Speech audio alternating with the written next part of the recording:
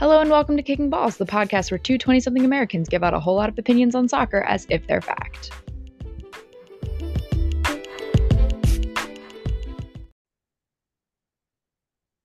Hello, everyone. Welcome back to another week. Eventful time, as always. I feel like we say that every week. But it was eventful. So we're gonna get right on into it. And start as always with the Premier League. There were a couple of odd extra games in the middle of this week. Yeah, a couple of makeup games. So we'll talk about those first, and then we'll go into the actual weekend games. Probably very shortly after this was posted, or right around when it was, or this episode, last week's episode was posted, can't speak. City was playing Spurs. The funny thing about this is that I missed all but the last 2 minutes of the first half because I sat down to watch it and there was some issue with my Peacock account that I ended up having to get on the phone to my mother, who is, for those of you who don't know, across the country. We do not live in the same time zone, to try to sort it out because it's like a family, Peacock account that my parents and stuff use. Anyway, it took us the whole 45 minutes of the first half to sort out the problem so that I could watch the game, right? So I turn it on just in time to see City get scored on twice, which was super, super cute, super fun, super fresh. Loved to see that, especially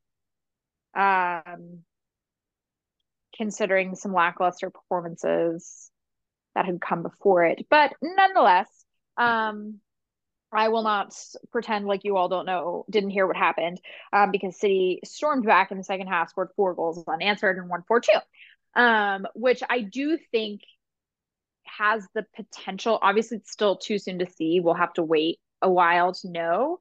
But I think that second half has the potential to be a season turning point for City. But nonetheless, I think it was really important for them to have that second half performance. But I do want to briefly discuss, actually, not so much the performance, but what Pep said after. Yeah.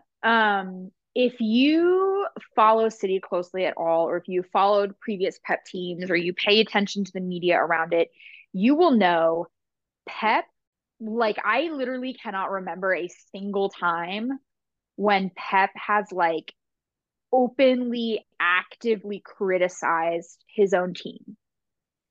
He will say sometimes, we didn't play our best or whatever. He'll say that. He'll say we got outplayed when they lose. But I cannot think of a single time where he has gone off. And post the Tottenham game, which, if you remember, they scored 4 unanswered goals in the second half to win 4-2. He went off. He was on one after that game. He was really, really critical he's been talking for a couple weeks about the attitude around the squad, and body language is how he's been saying it, which I think is code for attitude, but he's been saying body language a lot. That's sort of been his buzzword recently. And he went off after the game about how everybody, from the fans to the club to the players, are far too comfortable winning games, that they have become complacent. Yeah. And that, and I actually saw it was a weird criticism of it, only because I don't think they listened to his entire thing. Right. Whereas somebody after the game from ESPN, I think it was ESPN, it might have been Sky Sports, somebody from after one of the podcasts I listened to were like, well, isn't that his job to motivate them? And I was like, my guy, please, go back and listen to it, because he said, that's my job. He literally said the words, that's my job. I have to do it. Yeah. I have to motivate them. So point being, he kind of went off about the complacency and the lack of sort of desire and sort of passion. He feels like the passion has gone out from them. That not only the team, the players in and of itself. but the fans he was very critical of as well. I think he was very much trying to provoke a reaction from his players. He was trying to sort of poke the bear, so to speak, to try to get their blood up again. And he talked about how Arsenal is hungry for it in a way that City is not, because Yes. Arsenal have not won a league in 20 years. Yeah, And City have won ridiculous. four of the last five. Right. Yeah. So that there is a complacency and a sort of, there's almost this idea of like, and this is an understandable thing, This right? is You could yes, understand I why think that this everybody makes would feel sense. this way, but there's this almost this attitude of like, and I feel this as well, that like if City doesn't win the league this year, like whatever, I like also think that obviously we want to win, like I want to win, but I'm not going to be like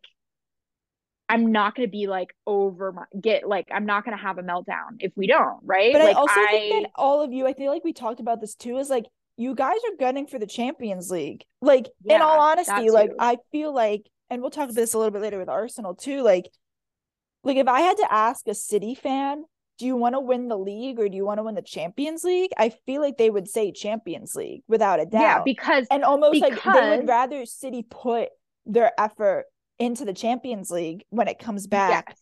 And because they've I never think won the it. problem, right? Yes, of course. And I agree. I don't think I disagree with anything you said, but I think where Pep disagrees is Pep thinks he can win it all. Yeah. And I'll be honest, I think if the pieces, if everything's clicking, I agree. I think this is a team that absolutely can win it all. Yeah. But this team has all the pieces to win a treble. Like this is the Right. type of team that is capable of doing that. Yeah. And that's They something that have Pep the depth, they wants, have right? the talent, they have the coach. Like that's what is something. So Pep is, I think, frustrated in of that sort of attitude, but you're not wrong. Like I think if you went up to a City fan, and myself included, if you ask me today, right now, you can only have one. Which one do you want? The Champions League. I want the Yeah. Champions League Yeah. because I've won four of the last five Premier Leagues. I've done that, been there, done that Yeah. Been there, recently, done that a is lot, right. like a lot. So it sort of loses its sparkle in a way. Like it's like, oh great, we won another league. Which sounds awful, right? Like that It sounds so does to me, terrible. whose team hasn't won in 2 decades. So, And I can understand why people who are not fans of City are like, that's so fucking obnoxious. Like yeah. that's so. Point being, Pep is very, very rarely critical. He was very, very critical after that game. And, but nonetheless, it was an important 3 points that City very much needed going into the weekend. Yeah, and going into the weekend, we'll just rattle off some of these games, I think, as we normally do. Newcastle and Crystal Palace tied. I didn't watch this game. But Newcastle dropping points is always fun in a top four race, so I don't think it really impacts all that much, but here we are. West Ham beats Everton. Now, we want to speak a little bit to this because Everton, big trouble, and they do finally fire Frank Lampard as their Yeah, coach. they have finally done that. Which I feel like there wasn't much else to be done. No. I think it's still up in the air about who will take over that spot. So we will obviously pay attention to that. I know Bielsa was on the top of a list that I saw. Yeah, I haven't paid a lot of attention to what's been going around in the rumors today, so I haven't seen if they've named anybody or if they've discussed anybody's specifics, but they did finally fire Frank Lampard, which I think, was everybody could see coming Yeah, a I mean mile there wasn't away. much else they could do. No. And they had to. They have to. Like they're in actually some extremely serious trouble. So yeah, they're in some pretty deep yeah. shit. But Saturday was actually kind of a boring day Yeah. of games, unlike Sunday, which we'll get to in a minute. But I set an alarm for the early Liverpool Chelsea game, and then my alarm went off, and I woke up and went, I'm rather sleep. Which and it turns out that was a very good call. Very good choice. It was like 7:30 for me compared to the 5:30 for you. So like I was awake. So I wasn't like forcing myself up for this game. I did watch it in my bed. Thankfully I didn't get out to watch it on my like TV in my living room. Because this game was boring. This game was a snore. The announcer, which was the funniest thing, was like, in like a very flat tone, was like, we are currently watching a game between two mid-level teams. Like so unsatisfied, so just like disappointed from that shit show. Do you want to speak to City v Wolves quickly? Yeah. This was much more what I like to see from City. It was a Haaland hat trick. Grealish played great. Mahrez played well. Rico Lewis played and looked fantastic. I'm so happy with how he's been such a bright spot for City. He has been such a bright spot. He's literally 18 years old, and he's so mature on the ball. Like he looks so comfortable. He doesn't make mistakes. Yeah. He has a calmness about him. Yeah. He's like not sometimes young players can be a little bit frantic on the ball, which like granted makes sense. He has the ball at his foot, and you're like, he's gonna put the ball somewhere good. Like that's like since he first started getting playing time with the first team, he has never once looked nervous. Yeah. Like he looks like he belongs there. And I actually heard somebody say something interesting in the sense that Pep Guardiola came to the club when Rico Lewis was maybe 11 or 12, right? Ridiculous. That's and then he was 11 or 12 years old when Pep Guardiola took over the first team. And that a lot of, and this is true at all clubs, but I think Pep particularly implemented it at City, in which the style and the tactics of the first team trickle down all the way through the academy. Yeah. So Rico Lewis has been a student of Pep style football since he was 11 or 12 years old. Yeah. And that is what we're seeing. Nonetheless, point being, this was a very, very good. Rico Lewis was phenomenal. I was very happy with it. This was Haaland's 4th Premier League hat trick of the year. He did it in, what was it? 19 games, something like that. And this is, for the record, the next highest, like the next fastest to 4 Premier League hat tricks is like 60 something games. Yeah. I mean, he's ridiculous. I believe the record for hat tricks in a season is 5.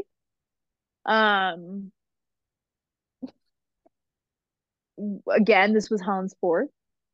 He's now at 25, I believe, goals for the Premier League season, which would apparently have been enough goals to have won the Golden Boot in 16 seasons since the invention of the modern Premier League in the 90s. So 16 times 25 goals is enough to have won it. And we're only halfway through the season. Yep. So look, it's been pretty clear from about 7 games in that there wasn't going to be a Golden Boot race this year. No, I don't think anyone thought there was going to be. Here's what I really want. De Bruyne is on 11 assists. The Premier League record is 20. Now, De Bruyne got robbed of it a few years ago because they didn't count an assist that they absolutely should have. And I'm still angry about it. Yeah. He tied the record a couple years ago when he should have broken it. So I'm like, all right, Kev. Now or never. 10 more, my guy. Let's do it. Let's see it happen. Yeah. That's what I want. Haaland's going to win the Golden Boot. Whatever happens the rest of the season, Haaland's winning Golden Boot. Honestly, Haaland could get injured and not play any more games and would still win. And win the Golden Boot, yes. Haaland not going to happen. That's not going to happen. But like Haaland could score 0 goals for the rest of the season. He'd still win the Golden Boot. That's not going to happen. I think he's going to break 30 at least.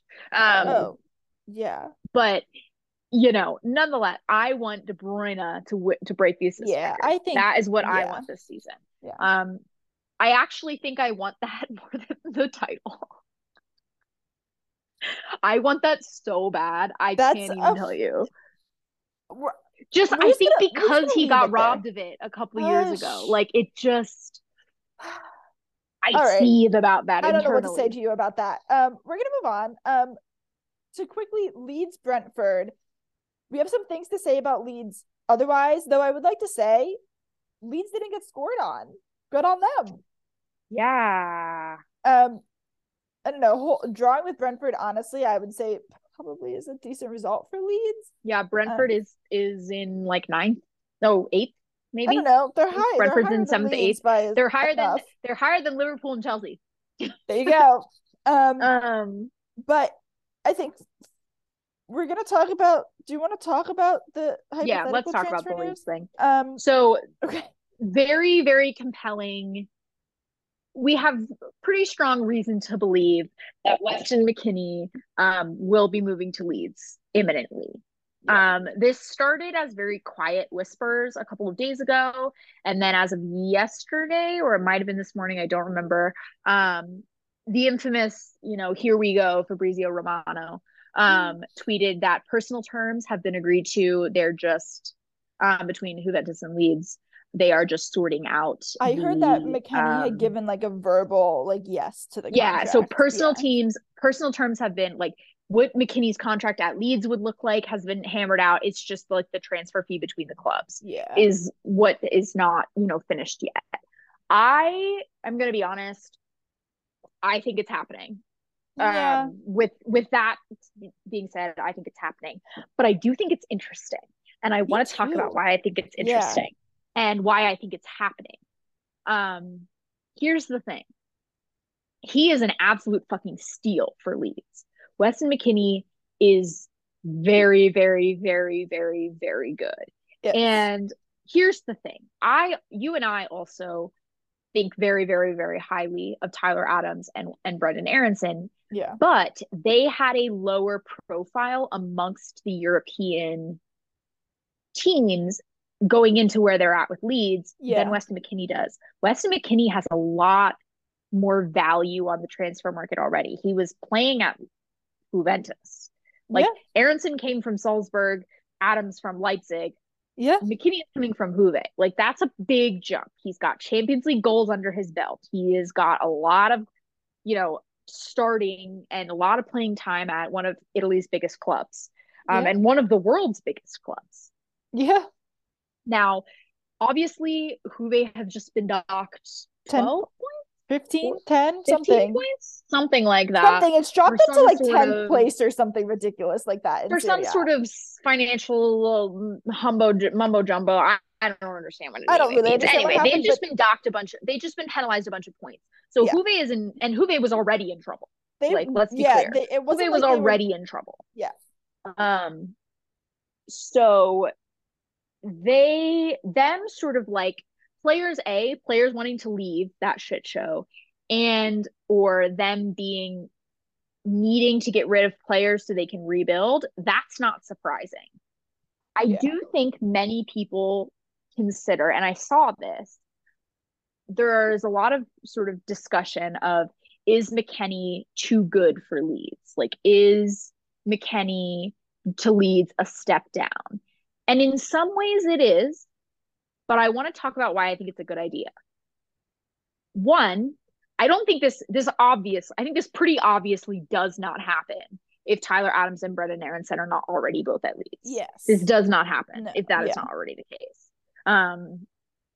I think that's pretty clear that it doesn't happen.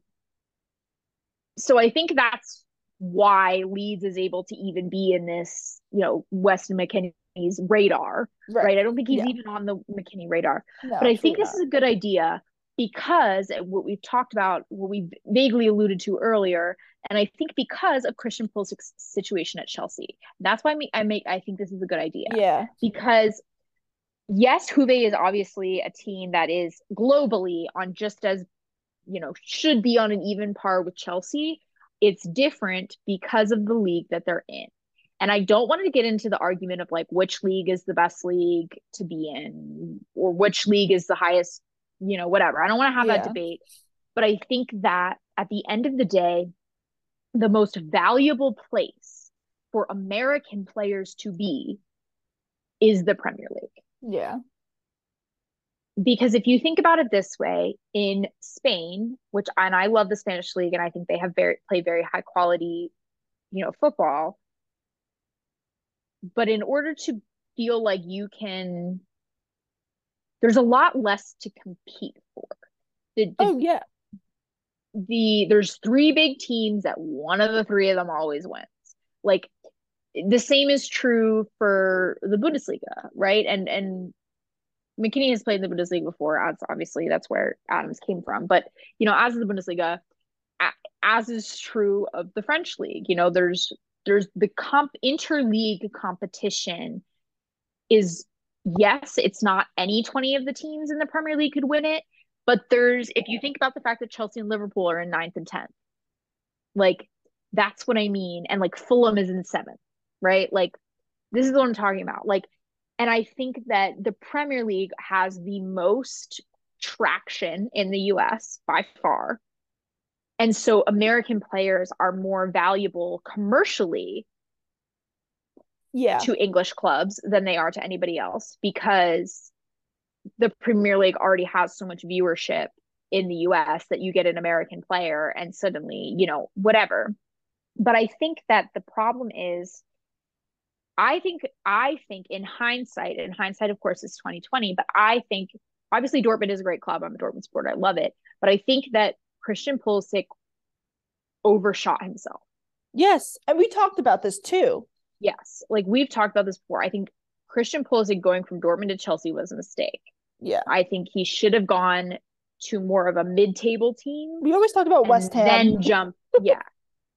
They're not very good this year, but aside from that, they used to be like in 5th or 6th place. A mid-table team, Europa League team, maybe on the, a Leicester style in their heyday, Could have come to Arsenal. Wolves in their, I don't think he'd be starting at Arsenal, but that's my point. But I mean, like, or even at the time, Arsenal, like, sort of at the time that he was making that move, in the sense that I think that like he put himself in a position where it was much harder for him to succeed. And I don't begrudge someone like choosing to challenge themselves or wanting to be in the most competitive environment, but I think he overshot it.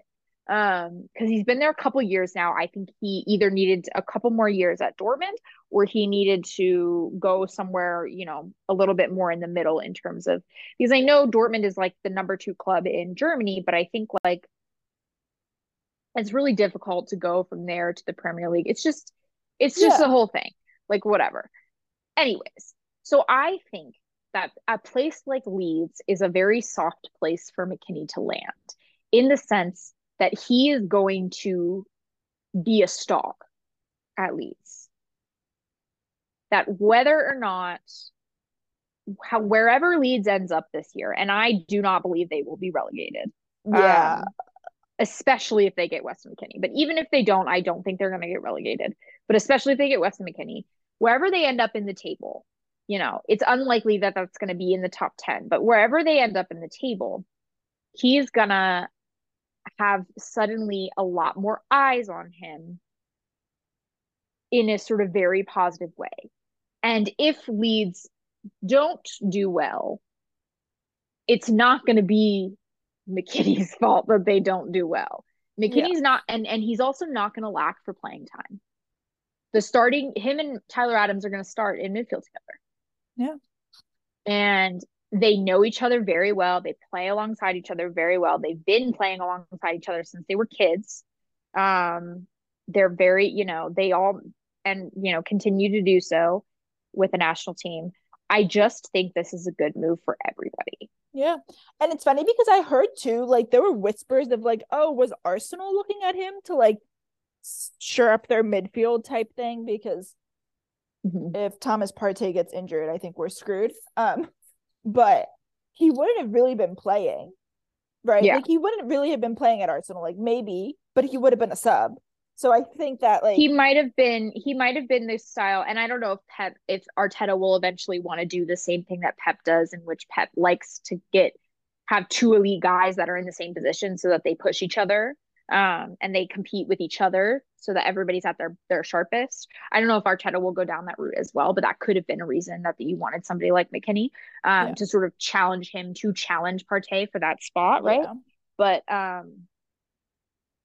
nonetheless, this is a very, very valuable player to add for Leeds. I think it helps Leeds a lot. I think it gets McKennie out of a bad situation in Juve, and Juve get to offload some players that probably are going to want to leave anyway. Yeah. So I hope it goes through. I hope it works out well. I think it could be very good. I agree. All right. Should we talk about the game of the weekend? Yeah. I would like to say before we discuss Arsenal v Man United is that I did die. I have since come back to life, but I don't think I was very coherent. Kat had to listen to all of my text messages of me like slowly dying and like into a puddle of disaster this entire game. Yeah.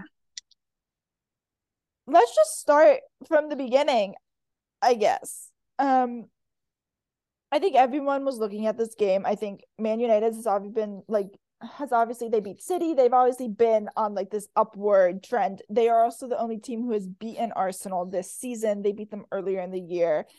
This game was being played at the Emirates, which I think very much helped out Arsenal. Basically what happens, Rashford scores first.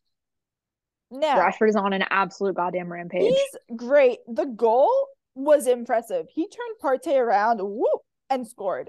Listen. I hate Man United. I hate them so much. I love Marcus Rashford. Yeah, and I'm so happy to see him doing well. I wish he could do well and Manchester United still lose. Yeah, me too. But which I guess they did. That did actually happen in this game. It did happen, but I wish that would happen more often because I hate watching Man U win. But I do love Marcus Rashford singing. It's like me with Son and Spurs. Oh well. Anyway, so normally if this was Arsenal, I would have been like, oh, actual like shoot. But Arsenal is good this year. And it took us like 5 minutes. We equalized. Nketiah, honestly, is asking the questions of like, why the hell do we need Gabriel Jesus? Not actually, but potentially. So we're tied going into the half, and then we come back out, and Saka is like, yo, it's my turn. This goal was ridiculous. Yeah. Ridiculous. I think he was facing like the opposite sideline and shot, and the ball just curved all the way in to the far corner. Ridiculous. If you haven't seen it, you should go watch it. It was insane. The crazier thing too is that like not that much long after, Luke Shaw, what were you doing giving him that much space? Because Saka went and almost did the exact same thing again. Anyway, Arsenal feel like we kind of felt like we're sailing, and then Man United, of course, had to tie it up with a potentially bad goalkeeping move by Ramsdale, but whatever. Not the best. You can understand why he did what he did, but I think he should have punched it. I honestly think that he was trying to catch it, and I think he should have punched in that situation. Again, maybe not the best judgment call, but not like a horrific error. No, I think it was good that he came out. Again, he's a young goalkeeper. He made some terrific saves as well in this game that I think negate that. Anyway, in classic fashion, I'm like, I'm done. I can't. I was taunting a little bit, I won't lie. I was giggling a little. I know. I was like, are you dead? I know. And we had this whole conversation, which I think is it's so funny because I'm not used to like, if like last season if Arsenal and United went into a game together, honestly, like I don't think necessarily either team would have been like the expected winner, right? Like we did have an interesting conversation about it. Yeah, right? But like because Arsenal's in first, Arsenal is expected to win this game. And all the it feels like so different because suddenly like And you were saying like you're no longer the underdog, like we're not the underdog anymore. And I think that as fans, we don't really know what to do with that. I especially don't. Um, and like you were like, it's a weird thing to What be upset about. I said, you are experiencing now that you can be upset rather than being the underdog. Yeah. Um, Which is such an like odd when you, feeling for because an like Arsenal fan. essentially you went from having your expectations were always to lose. So when you won, it was like this great positive, but losing or tying was like not the end of the world because that's what you expected. When your expectations are low, you can only be surprised, right? Now you, I think begrudgingly, you don't want them to be, but they are slowly forcing you to. It's because Um, every single time I'm like, your oh, it's their expectations are Arsenal. up a They're little gonna, bit. yeah. Your expectations are up a little bit, which makes it worse. Which makes it worse. And the problem is, and it's true, it's also bad because Arsenal tends to tease you. They're like, ooh, we're gonna be good. We win like a few games, and then they like lose like 5 games. They obviously have not been doing that this season.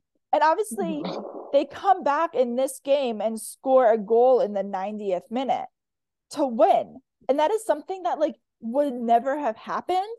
And like I was listening to someone talk about it. And I think this is true.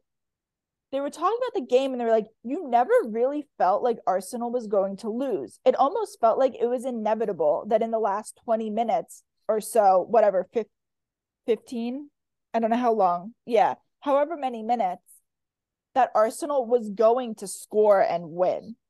Mm-hmm. There was you could feel it in the players, you can hear it in the stands. And that I think is weird because like I don't think the players thought that they were going to lose. I think they fully thought they were going to score and they went for it. And Man United sat back as if we're okay with a tie. And Arsenal was like, no, we can win. And I haven't seen like that mentality is like an extra step up. And it's something that you see from like the top teams. And that was shocking to see, I think, because that's like, I think the understanding of we can win compared to like, oh, like, who knows? Like, I don't think they ever doubted that they were going to win.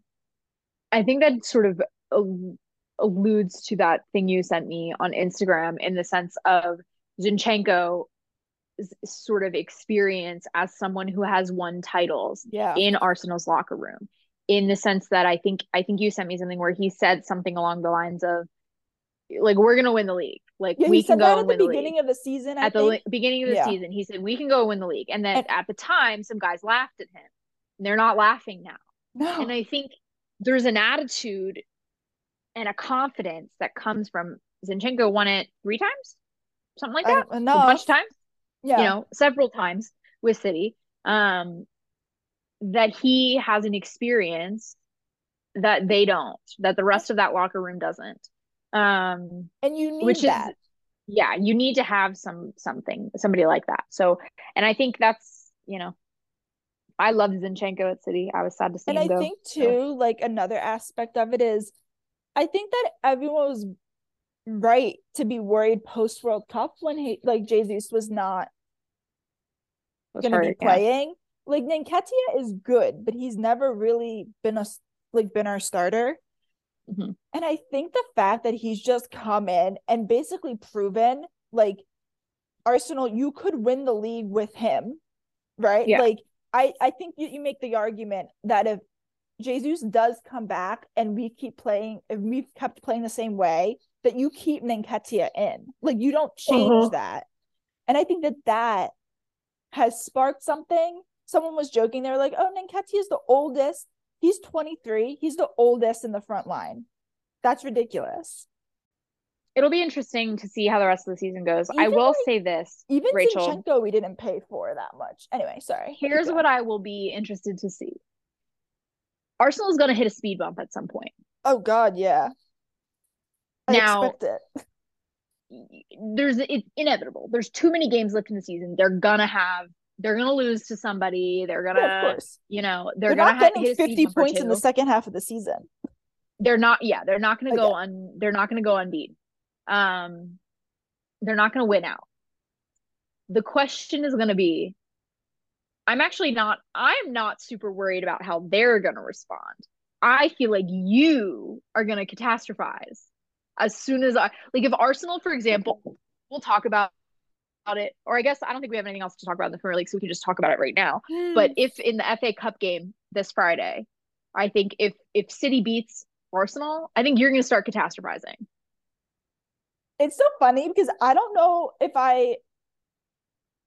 here's the thing. I've been thinking about this. Not the fact that you lost in the FA Cup, but you're going to be like, oh my God, they can beat us. Oh my God, they can beat us. Oh my God, they can beat us. Okay, wait, hold on. I have the wait, this is funny because I've actually thought about this, and I actually think I'd rather lose to City on Friday instead of getting complacent by beating them on Friday and then losing. I'd rather have the warning shot on Friday and beat them in the Premier League. I'm not saying that, but I'm saying I think that very well could happen with the team. I feel like you are so anxiety I'm just fucking stressed out these days. And stressed out about Arsenal that if, for example, and I by no means think this is going to happen. In fact, I will eat my hat if this happens. But if, for example, they came out on Friday and City blew them out, there's not a chance in hell that happens. I don't know, man. If that happens, fucking would you? I will not be knocking on wood about that. Are you kidding me? I would love if that happened. There's no chance in hell that happens. This is so funny. If some universe that happened, I think you would lose your mind. I think you would start to get paranoid. You would start to get even more paranoid than you already are. Okay, you're already so paranoid. I think that would just push you over a little edge of paranoia. I have some points to make. I think this is really, really funny because for the first time, not even in the history of this podcast, but in the history of us really being not friends, but soccer intense friends, our teams are finally kind of at the same point where they can be rivals. So we've never had this before, and this is very entertaining, I think, for both of us. I think that I think it's more entertaining that I'm the one hunting you. Yeah, because I'm freaking out. Because if you were hunting me, I think personality wise, I'd be like, you're not gonna catch me. You're not gonna catch me. And you'd be like, I'm not. I think this too might just be the mentality of an Arsenal fan. Is this also maybe the mentality of a Philadelphia sports fan? I feel with the Eagles right now in this playoffs, everyone's we suck. We're terrible. We're not gonna do it. We're trash. Nobody talks shit about their own team more than a Philly sports fan. Yeah, which is why I think that definitely comes off in me being this to Arsenal. I think right now the problem is that they are giving me hope in a way that you've become cautiously used to winning. Yeah, and the problem is that you don't know how to deal with that. I don't know how to deal with it because they haven't consistently ever shown that. They have had glimpses in your lifetime. Yeah. Sorry. Real, I mean, technically, in our lifetime as fans, they have full ass paying attention, and yeah. I mean, I think that it'll be just really interesting. I don't know. And again, we were talking about this before too. I don't know personally. I don't know. I don't think Arteta will do this, but personally, I would be okay with him if he decided to rest a couple people on Friday. Because in all honesty, I would prefer him to throw the FA Cup and throw the Europa League. Because honestly, the only point of the Europa League is to get into the Champions League. And you're going to get and we're going to get in. So I don't think he's going to do that with 2 trophies on the I don't think he's going to. No, I don't. But I wouldn't be upset. I don't think he's going to throw he's not going to throw the shot of getting, especially because they legitimately could win the Europa League, right? They legitimately could win the Europa League. They legitimately could win the league. And if they beat City, they could legitimately win that FA Cup. So I think that so he's not going to, but I guess my point is that it'll definitely, if they lose to City on Friday, I think it's gonna put. It's certainly not the end of the world. It's not the end of the world. I think it puts some extra pressure on them. And honestly, it's gonna be really interesting because obviously, we're saying, they play kind of the same game, mm-hmm. And you saw it this last year too when they played, especially in the first game where it looked last year when Arsenal and City played, everyone was oh, Arsenal was like the only team all season to like give them a run for their money. I don't know if I really remember that game because we ended up losing after all of it. But like, like yeah. And I would say that Arsenal is definitely better than they were last year. And I would argue City is worse than they were. And like, like we're gonna have to handle Haaland, and like we're gonna have to hope our midfield holds up. And like also I think we'll have to adjust to potentially not having the ball all the time, which is not easy, but like City will have to handle us having a ball a lot. So like it's just gonna it's gonna be I think it's gonna be a really interesting game. And here's why. I think in terms of the Premier League, for City, from a City perspective, it's a win-win. Because I think City is at their lowest point in the season right now. I do not think like they've hit their bottom. I don't think they might not get back up, or they might go up. They're not going to get worse. Yeah. So I think we're at our lowest point right now. Or I think we were at our lowest point in the Manchester Derby, essentially. And I think win or lose on Friday, Pep is going to be taking a notebook full of notes. Yeah. Because it almost sucks that this game is getting played first. Like, not like because from your perspective. From my perspective, I'm so glad that we get to play you before we get to play in the Premier League, because it gives me and Pep and the players a little bit of a taste of what we might get. And it gives Pep time to plan, and it gets the players. I think if City wins, City gets a lot of confidence from that win. I think if City wins, they get a lot of confidence. They go, we can beat them. We know what we're dealing with. There's not a ton of time between this and when they play in the Premier League. It's just about 2 weeks. Yeah. So it's not enough time for things to like significantly change for either team, likely, barring, big contact injury, but knock on wood, hopefully that doesn't happen to anybody. But it gives a lot of confidence to like build momentum for City. If we lose, it's one less competition to worry about in a year that we're very much gunning for the Champions League, and we're like chasing down a title. So one more competition to like not have to worry about. And then the other thing is it tells us where all of our weak spots are, and Pep is good at plugging spots when he sees them. And it wouldn't surprise me if Pep tried some funky things. I feel like there's a good chance Pep treats this as a trial run, where he tries something weird just to see what happens. Yeah. Because he likes doing that. And I honestly, yes, it's an FA Cup tie. It matters. There's a trophy at the end of this whole thing. But in many ways, it feels like there's not that much on the line. I feel like it feels that way for both teams, which is why like it's just kind of interesting that like after I feel like both teams would like to win the FA Cup, but neither team are like, we have to win the FA Cup. I also think it's funny because both like teams have bigger fish to fry. Yeah, and after everything, like there's been so much suspense about like us playing, because obviously we didn't play in the fall when we were supposed to. And I feel like it's kind of funny that like after all of that suspense in the Premier League, like we're playing in the 4th round of the FA Cup. Like it's just funny. It's just like, oh, like why? Like, and we'll see what happens, but I actually think it is probably to City's detriment that they have to play Arsenal twice in the second half of the season, because I think when they were supposed to play last year, City was in a pretty good run of form, or in the fall last year. And City was in a really good run of form, and not that Arsenal wasn't, but City was in a much better form than they are right now. I think that it's going to be really hard. I mean, we were just talking like just other competitions too. Like, I think the worry with Arsenal is that they've tried to get the depth, but they don't have the same depth as City, and like that's going to be hard. Like that is going to be hard, which is why like the question of do we just not really care about the other things like come up. And here's the other thing too, is that I think when City is firing on all pistons in their front line, their offensive group right now, which honestly they kind of are. They've scored 7 goals in 3 halves. Yeah. In their last 3 halves of in the last,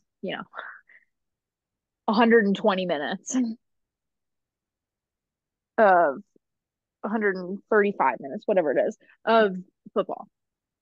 Yeah. But I do think City have some defensive vulnerabilities. I would not be shocked if Arsenal City is a high scoring game. Yeah. I could see it being a 4-3. I could see it being a 3-2. And I don't know which way. I think that's, pick your poison.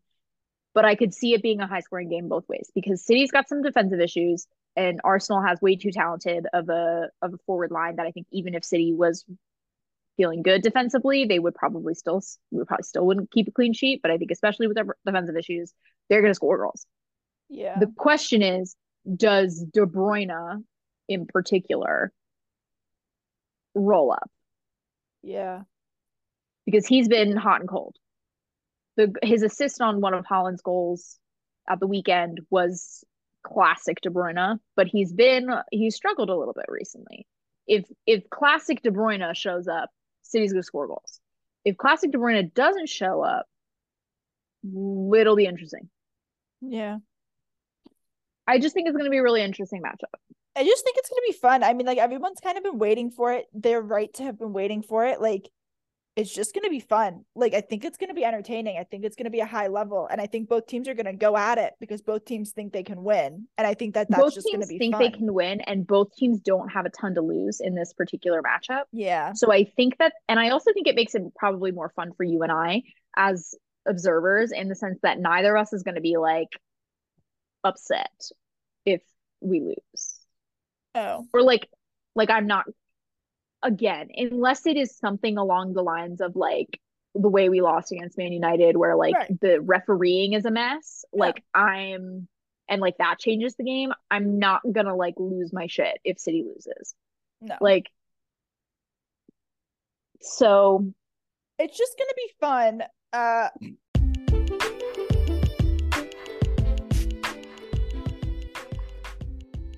The Bundesliga is back, our second favorite league. Woo woo woo. Woo woo woo. And we love the with Bundesliga. Them comes Dortmund being a classic in late minute winners and Gio Reyna Dortmund silencing everyone. Yeah. Dortmund has had 2 very entertaining games in their first 2 games back. The first one in particular was bananas. Goals. 7 goals. It was literally back and forth. It was like goal. It was crazy. Gio Reyna scored the game-winning goal in that game off the bench. He came in again this afternoon and scored another game-winning goal in injury time today. The goal at the weekend was a golazo, an absolute like rocket. Banger. It was an absolute banger. This goal this weekend was a set piece. He knocked in off it was like a corner to a head to his foot. But yeah, really interesting stuff. Gio Reyna, I maintain, is going to move somewhere this summer. But after all the sort of mess following the World Cup that involved Gio Reyna, he certainly seems to be saying it ain't my problem. I'm just here putting the ball in the net. And I think too, it's funny because I think that they've done this, like the entire Dortmund club has been backing him. Like they're all like, we don't know what you're talking about. His attitude's great. His teammates are behind. Like I don't think that there's all of the attitude things around the U.S. seem to be isolated to the U.S. Nobody has had anything even remotely. There has not even been any whispers of anything untoward with him or his parents or that whole mess at Dortmund. Yeah. He has been, seems to have been minding his business. But nonetheless, he scored 2 game-winning goals in 2 games. So a good start for him coming off the break. Dortmund looks good. Bellingham, I think, was out this second game because he got a yellow card.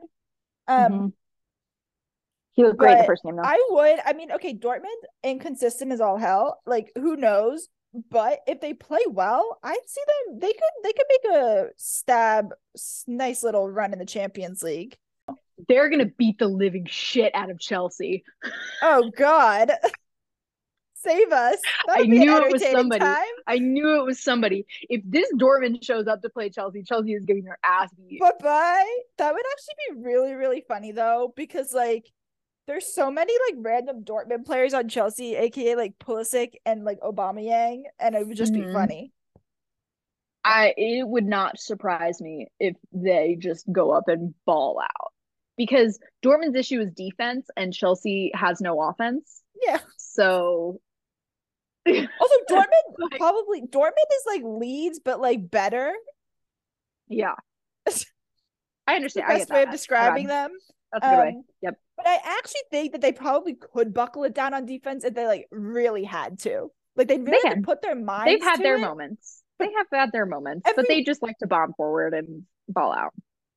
I think they think that they're gonna do what they have been doing. Like I think they think they're gonna just score again, which like I guess they haven't been wrong. That's one way to do it. But I guess like if that's the one way to do it, go for it. One way to defend is by stopping the other team from scoring. The other way to defend is just score more goals than the other team is scoring. Not a terrible goal differential, but who cares? You know, whatever. Our soccer tip of the day just is who needs defense when you have goals.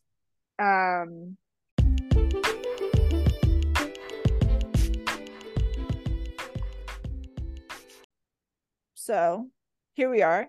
Any last words? Any last predictions? Thoughts? My last words are that the WSL needs to fucking sort their shit out, because can we have pitches that are functional? Not freezing. Not freezing. So you don't have to cancel every single one of your freaking games. There is absolutely no reason that they shouldn't just work it out so that the weekends that the men's teams are away, the women's teams are at home. And they should play in the same stadiums. Yeah. And I know that for the Arsenal game, they had almost been able to play at the Emirates, but I think that there was like already scheduled like maintenance happening on the pitch that like needed to happen. But sure, like, but what I'm saying is I agree. As a blanket statement, Premier League clubs that have WSL clubs as well, that have a men and a women's team playing in the first division, both of the stadium should be the club stadium. It shouldn't be the men's stadium. It should be the club stadium. So that they should, and that the Premier League and the Super League should put their little brain cells together in one pot and just make their schedules, because the WSL plays a lot fewer games anyway. And also, they've proven that they will fill the stadiums. Yes, they will fill the stadiums, and then you could schedule them so that there would be time for both teams to play. Yeah, and all you would have to really make sure is like, okay, let's say like there's a men's North London derby at Tottenham, then like hopefully like that's the only area that might be hard, is like then if there's a home game for the women at the Emirates. I don't know like logistically how that type of thing would work, but I'm sure there would be some logistical figure it out. And I'm sure the pitches would require a little bit more maintenance if there's more games being played on them. But nonetheless, it very much could be done. I fully support. And I think it should be. But even if they're not going to do that, sort out your fucking undersoil heating situation. So that it's ridiculous that the pitch is not a fucking ice rink. Yeah. You don't think that you couldn't have figured this out? Like, come on. It's ridiculous. It's absurd. It's ridiculous. Anyway, that's our point of annoyance and anger. And if no one is watching the WSL who listens to this podcast, you definitely should. It's some very, very good football being played. And it's quite entertaining. But with that... Also, next week, we will probably talk about the U.S. men's national team friendlies. Anything else? Nope. Gun?